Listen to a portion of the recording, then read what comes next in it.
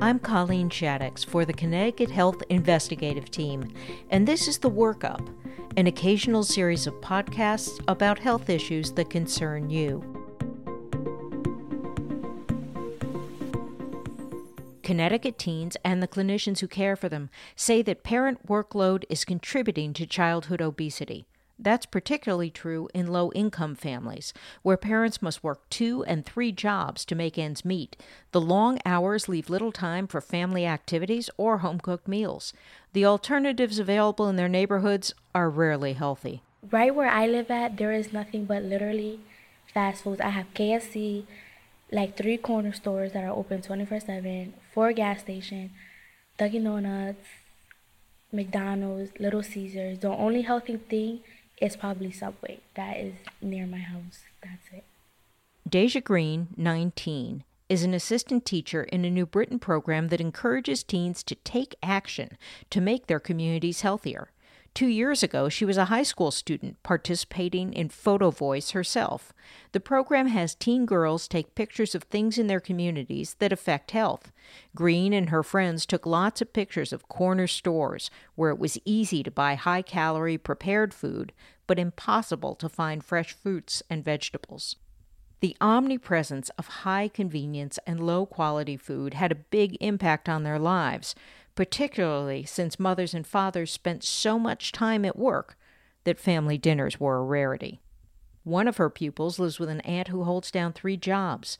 That 13-year-old says that she eats fast food every day.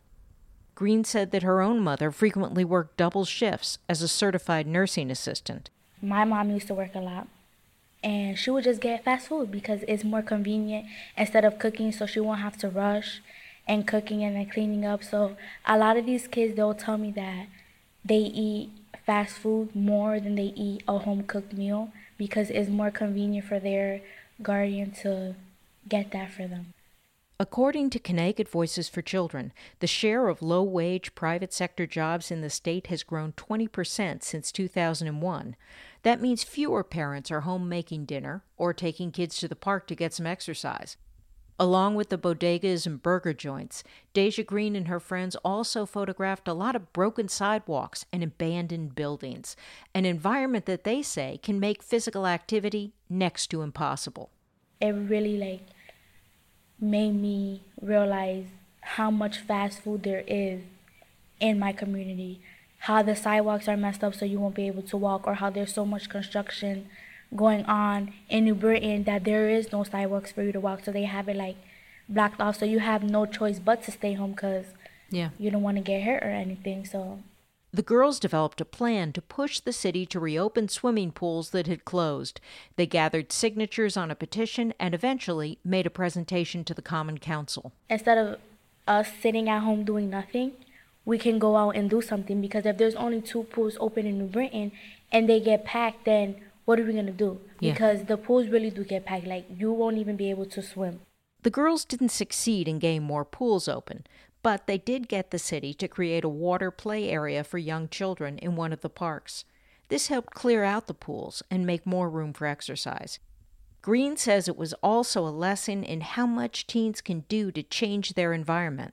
And for teens, when you're explaining something that bothers you in the community, people are going to look at you like you're just another person complaining. You're just another teen that doesn't want to do anything, or you're lazy. But we're actually telling you this because it's things that is bothering us. And people complain about us not being healthy or people not getting enough exercise. But if you give us something to do, or if you do something in the community, we'll be exercising. We'll not be at home. So that's another thing that I talked about, how New Britain, there's so many buildings and there's graffiti everywhere. You could use those buildings for a roller skating, a bowling, something for teens to hang out. So that's mainly what I did. I'm Colleen Shaddix, and this has been The WorkUp, a production of the Connecticut Health Investigative Team. For more about this and other stories, please visit us at c-hit.org.